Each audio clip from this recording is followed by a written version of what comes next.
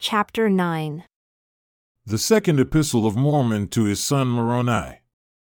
My beloved son, I write unto you again, that ye may know that I am yet alive, but I write somewhat that which is grievous. For behold, I have had a sore battle with the Lamanites, in the which we did not conquer. And Archeantus has fallen by the sword, and also Luram, and Imran, yea, and we have lost a great number of our choice men. And now behold, my son, I fear lest the Lamanites shall destroy this people, for they do not repent. And Satan stirreth them up continually to anger one with another. Behold, I am laboring with them continually.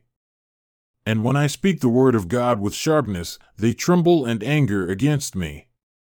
And when I use no sharpness, they harden their hearts against it. Wherefore, I fear lest the Spirit of the Lord hath ceased striving with them. For so exceedingly do they anger, that it seemeth me that they have no fear of death. And they have lost their love one towards another, and they thirst after blood and revenge continually. And now, my beloved son, notwithstanding their hardness, let us labor diligently, for if we should cease to labor, we should be brought under condemnation. For we have a labor to perform whilst in this tabernacle of clay, that we may conquer the enemy of all righteousness and rest our souls in the kingdom of God. And now I write somewhat concerning the sufferings of this people. For according to the knowledge which I have received from Moroni, behold, the Lamanites have many prisoners which they took from the tower of Sharizah, and there were men, women, and children. And the husbands and fathers of those women and children they have slain, and they feed the women upon the flesh of their husbands, and the children upon the flesh of their fathers. And no water, save a little, do they give unto them. And notwithstanding this great abomination of the Lamanites, it doth not exceed that of our people in Moriantum. For behold, many of the daughters of the Lamanites have they taken prisoners, and after depriving them of that which was most dear and precious above all things, which is chastity and virtue, and after they had done this thing, they did murder them in a most cruel manner, torturing their bodies even unto death.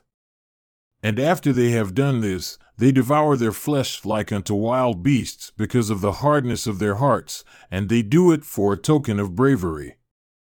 O my beloved son, how can a people like this, that are without civilization, and only a few years have passed away, and they were a civil and a delightsome people, but O my son, how can a people like this, whose delight is in so much abomination, how can we expect that God will stay his hand in judgment against us? Behold, my heart cries, woe unto this people! Come out in judgment, O God, and hide their sins, and wickedness, and abominations from before thy face. And again, my son, there are many widows and their daughters who remain in Sharizah.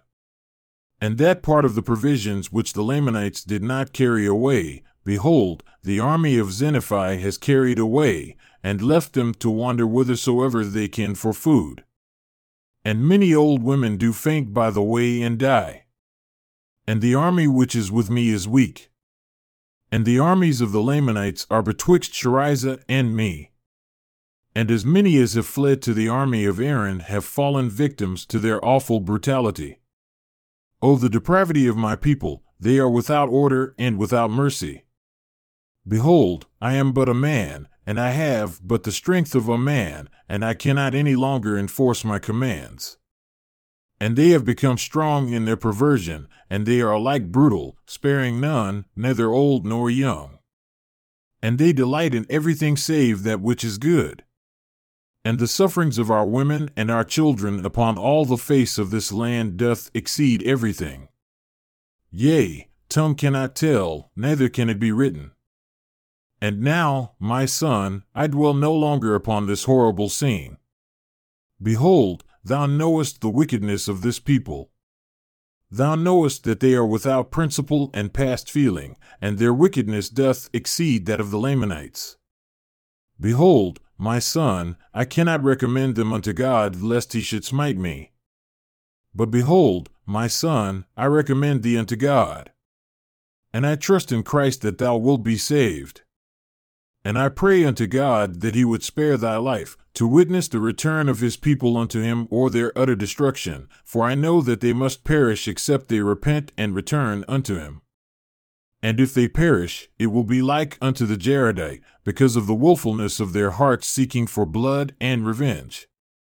And if it so be that they perish, we know that many of our brethren have dissented over unto the Lamanites, and many more will also dissent over unto them. Wherefore, write somewhat a few things if thou art spared, and I should perish and not see thee. But I trust that I may see thee soon, for I have sacred records that I would deliver up unto thee. My son, be faithful in Christ. And may not the things which I have written grieve thee, to weigh thee down unto death, but may Christ lift thee up. And may his sufferings and death, and the shewing his body unto our fathers, and his mercy and long-suffering, and the hope of his glory and of eternal life rest in your mind forever. And may the grace of God the Father, whose throne is high in the heavens, and our Lord Jesus Christ, who sitteth on the right hand of his power until all things shall become subject unto him, be and abide with you forever. Amen.